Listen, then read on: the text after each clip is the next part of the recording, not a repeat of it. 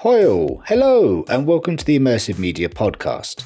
This is your introduction to immersive technologies in media that are being used in different industries around the world for many different reasons. The aim of this podcast is to introduce you to some of the professionals, practitioners, and researchers working in this field, and to help give you an insight into the industry and their own experience. We have picked guests who represent some of the key topics we are covering in the module, but also those that are doing some exciting or unique work. This is by no means the only podcast you can listen to if you want to explore these topics in more detail, but it is your whistle-stop tour of this exciting subject from the perspective of those who actively work within it. So let's get into it.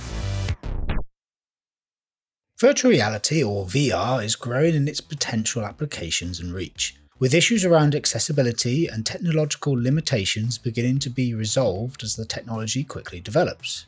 One sector in which VR has shown real potential and where people have really engaged with the technology is education. One individual who has been actively pushing the use of VR in his own work, but also in the educational community at large, is Dyboski-Bryant.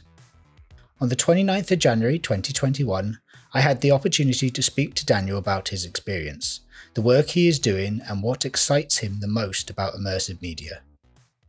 Daniel, thank you for taking the time to have a chat and talk about your experience and insight into the use of immersive media and technology in education. My pleasure, James. Thanks for having me on your podcast. So just start, can you say a little about your background and what got you into working within the realm of immersive? Okay. Very briefly, my background is I've been in education, adult education, for the last 15 to 20 years, teaching mostly English as a foreign language and teacher training. My parents were educators, teachers, language teachers before me. I grew up in Europe, consider myself a proud European. And my journey with immersive technologies, and in particular virtual reality, started about almost 3 years ago. I was looking for a way to engage my son, like a father and son kind of project. And I was scrolling, I think through Facebook Marketplace, and I saw a VR headset for sale for £20, and I didn't know what to, I didn't know a thing about it. And I thought £20 can't really lose. So picked this thing up, and it didn't have a processor or anything. It was just like a chunk of plastic. And the guy explained, you put your mobile phone in it. I was like, okay, well, try that out. Took it home, downloaded an app, put it on my head.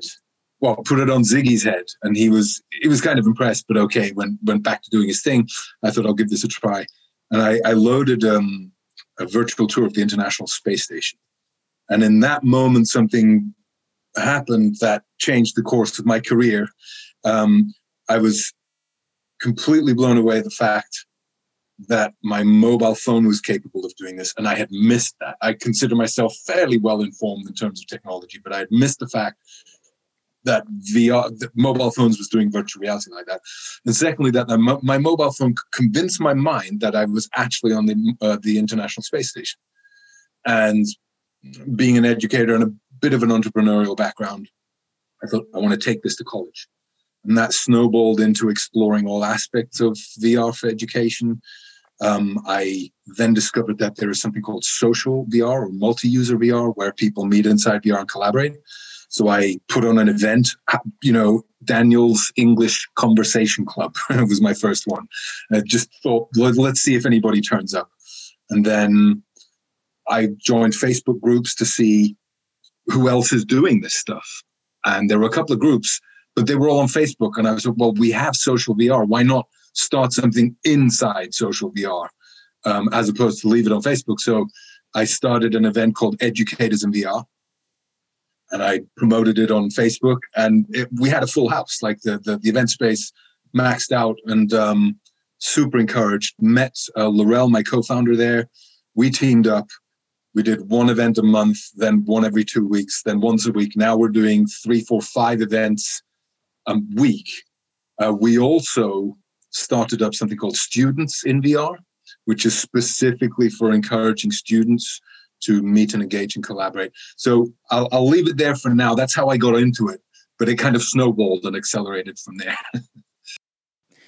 Yeah, I mean, I remember the first time I engaged with, the mobile-based VR ecosystem, and like kind of put my mobile device in a Google Cardboard and spun up a couple of 360 videos, and I was amazed at the fact that this didn't have more traction, that there wasn't more interest in it. Yeah. But thankfully, I mean, that has changed, and hopefully you can allude to that a little bit more as we continue on with our conversation.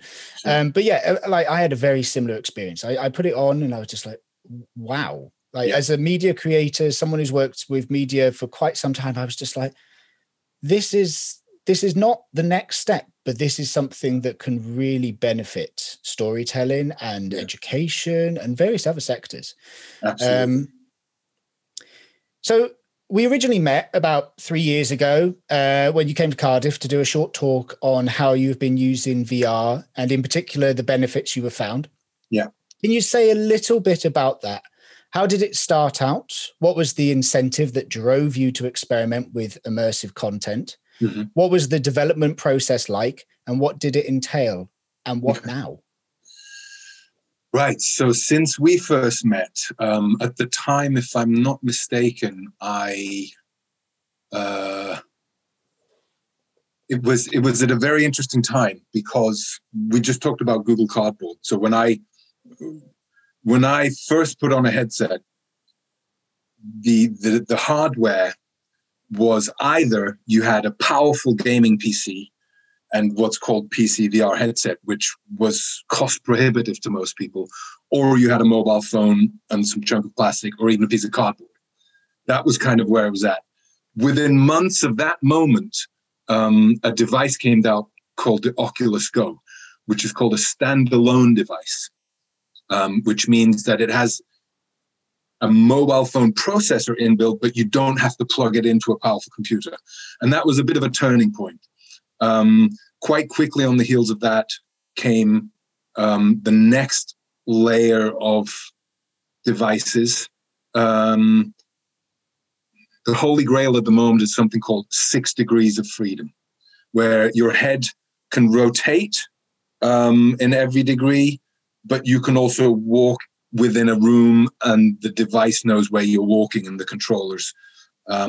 So I joined just before all that happened. So when I came to talk to you, I was basing my understanding off either PC VR or mobile phone VR without knowing that this other technology was right around the corner.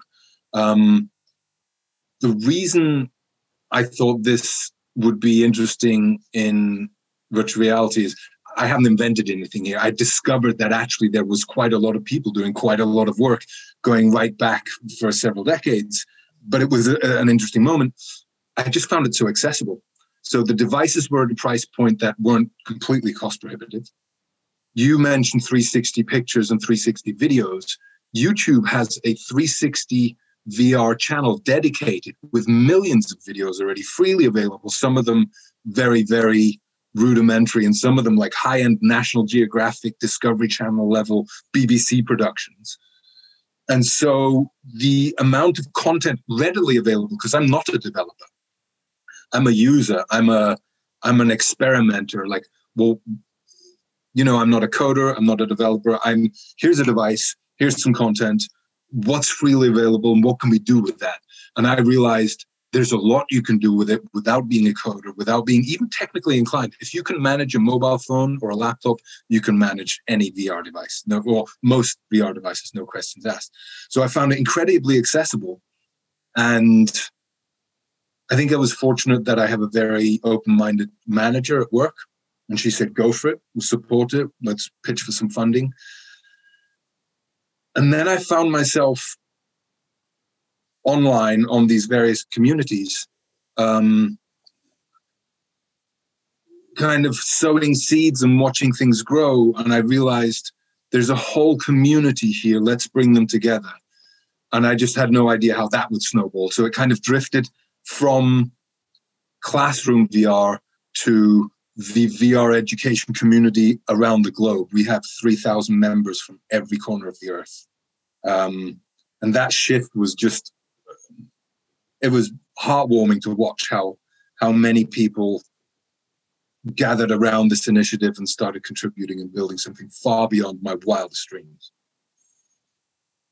Yeah, I mean, and you kind of alluded to there with educators in VR. And I think the initiative there and the community you've built is fantastic. I'm a proud member of that community, and I like dipping in and seeing what people are saying. I've tried to join events in the past, and I've been to the conference as well. And I think it's fantastic. I mean, can you say a little bit more about that? Because I think that in itself, that building of a community to help people understand how these technologies can be used, I think is a fantastic opportunity. Yeah, absolutely. So Educators in VR,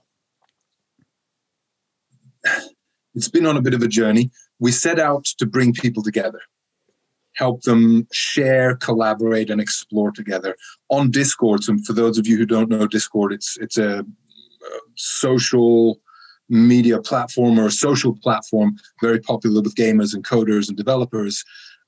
Because of the nature of VR, many of our users aren't on Facebook. So we have a Facebook group as well. Welcome to join there. But Discord is really useful because you can compile resources there in a way that you can't do on a Facebook group. Facebook group is more about a chat, but in Discord, you can kind of categorize resources there as well. And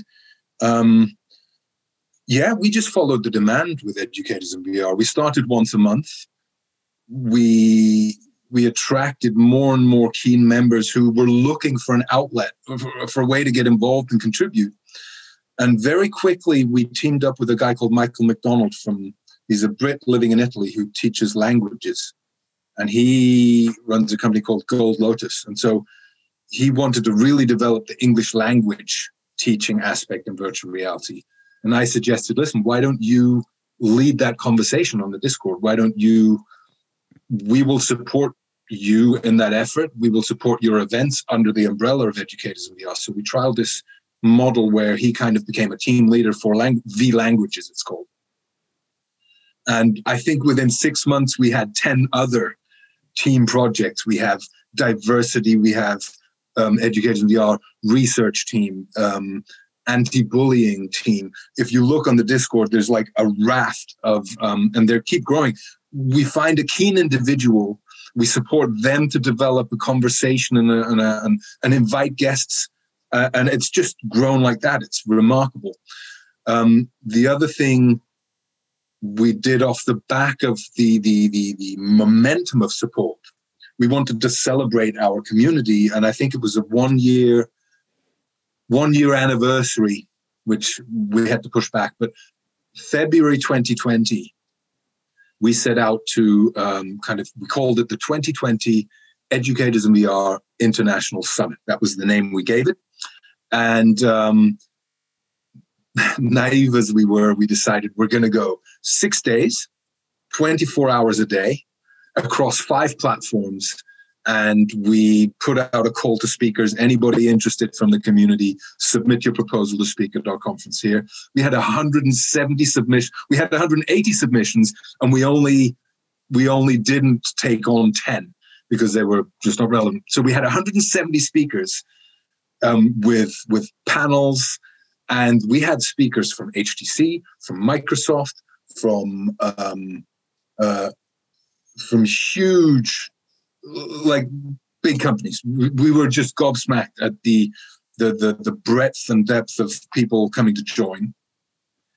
And so we launched into this 6-day event. I'll never forget it. And it was remarkable. It was a moment in time that, just a small aside, the grandfather or Tom Furness, Professor Tom Furness, is well known as, or otherwise known as, the grandfather of virtual reality. He organizes, he runs an organization called the Virtual World Society. And we invited him to come and speak. And he spoke on the 5th or 6th day. And there was such an atmosphere in this virtual space. And afterwards, he likened it. I was there. He said, I was there for, what was that famous festival in the 70s? Woodstock. He said he was there for Woodstock, and he likened the happening at this summit to the virtual Woodstock. He said, this is a moment. And anyway, we thought we'd have a week to rest after that. But instead, as we were doing the summit, the coronavirus news was accelerating.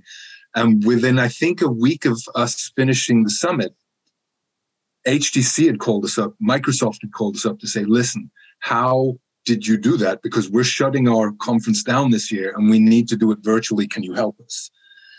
And then within weeks, it had just transpired that this summit had hit a nerve, or captured a moment right before this global development. We couldn't have foreseen that.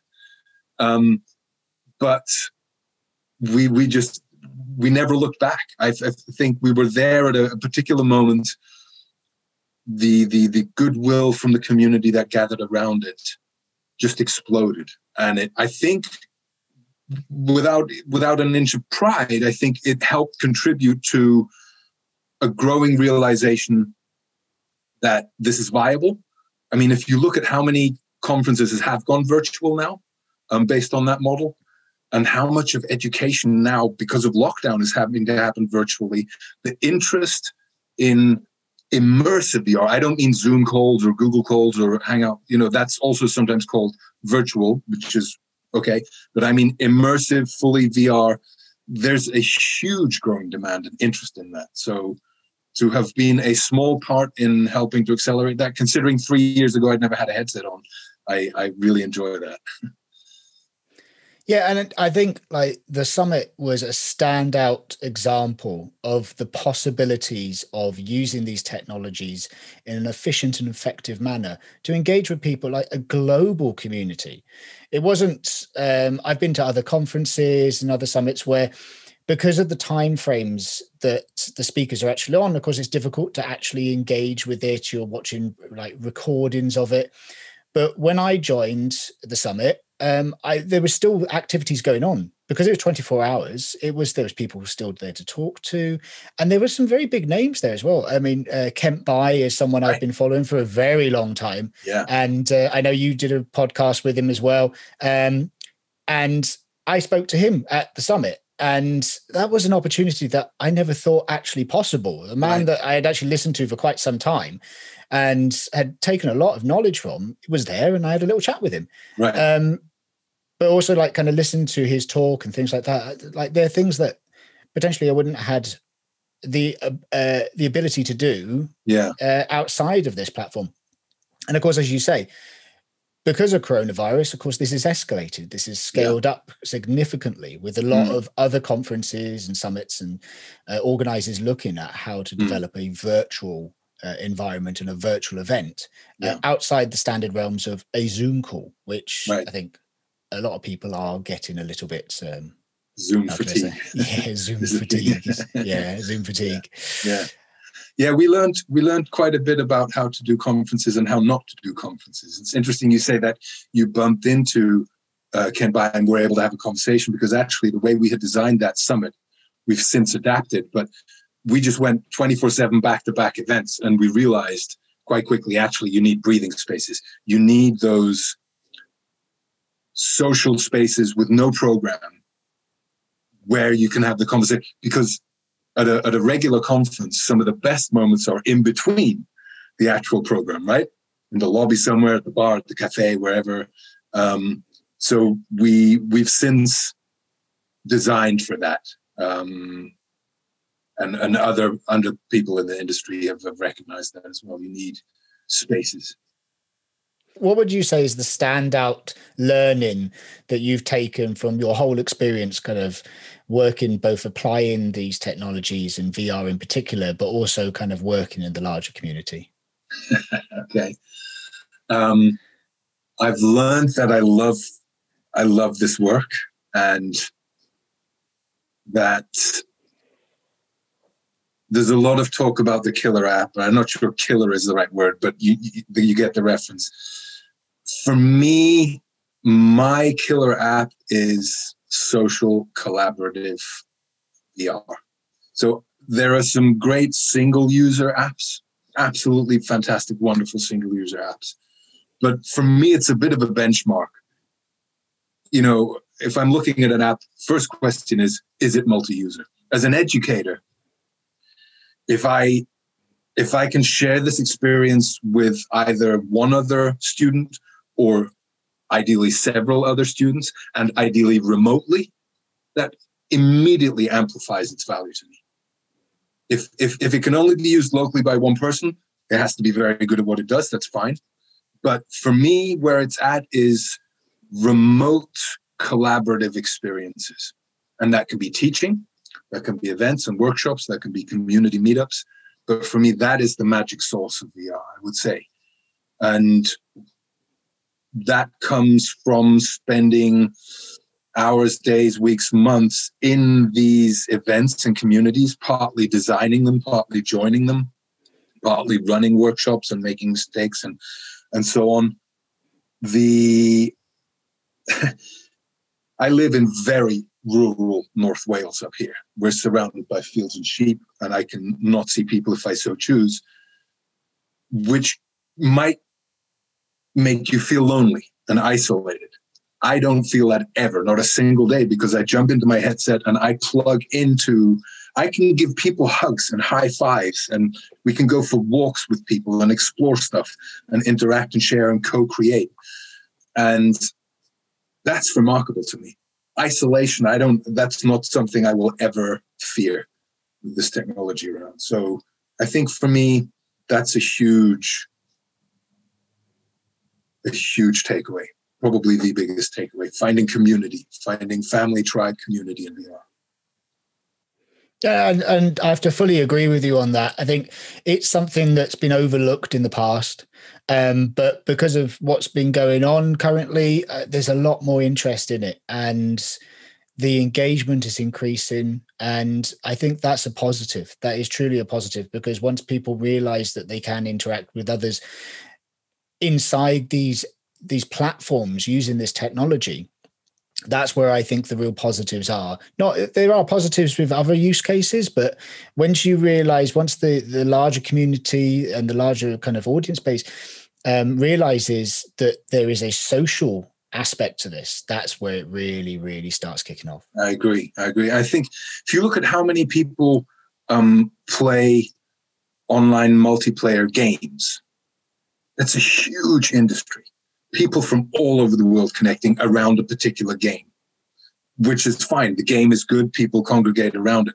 But I bet you a lot of the people don't only go for the game. They go for the connection with other people around a central purpose. And all we're doing is the central purpose isn't like around the game. It happens to be around education, or also XR for good, right? In more broadly. And doing that immersively, as opposed to via an Xbox or PC multiplayer games, doing that immersively is just so much more powerful. I mean, one final question, really. So do you have any top tips or advice for those who are just coming into this space? Any skills, knowledge, experiences to try, or even how to get started on their own projects, maybe? Yeah, I go. This is actually a point that links into what I said before about my takeaway from VR is the social side of things. And I think that's partly because I'm not a developer. I'm not a coder. I'm not even particularly creative in terms of world building. I've messed a little bit around with world design and world building and so on.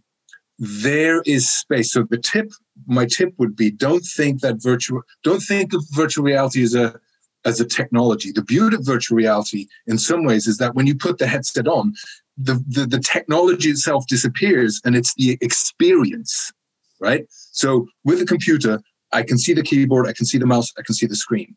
With a VR headset, I don't see the headset, right? I'm in the experience. And so there's plenty to do without being technically minded. There's plenty to experience, plenty to contribute to communities, plenty to explore, plenty to create with drag and drop creation as opposed to coding creation. You can come at this from a developer point of view and these skills are going to go a long way in the industry. I think one of the most in-demand jobs in technology right now is in the spatial, 3D, VR, AR, Unity. If you have any of those skills, you have a job lined up for you, believe me.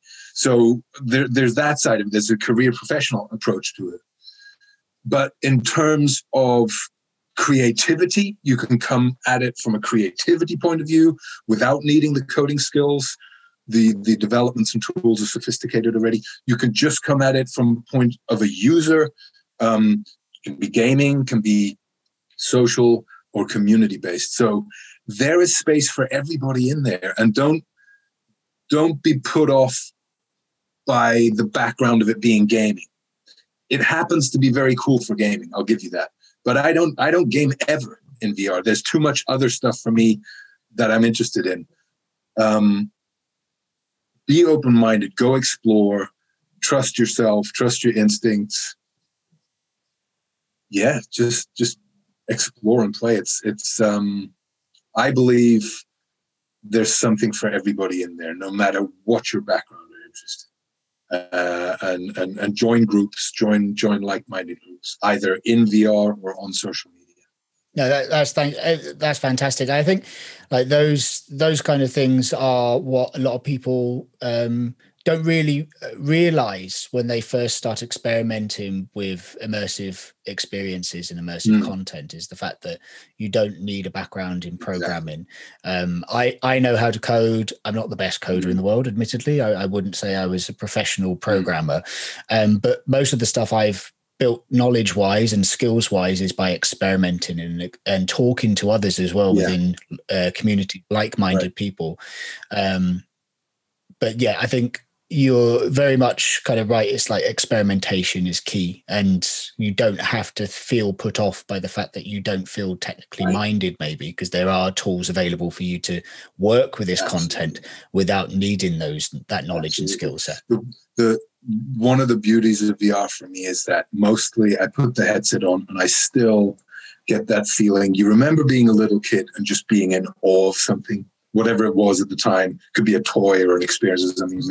Just like, wow, absorbing it. And I still get that in VR a lot. Just this sense of wonder and of awe. And I don't code, but there are so many experiences to be had, shared or individual. So come at it open-minded and just absorb, explore, listen, watch. You'll find your place in there. That's what I would say.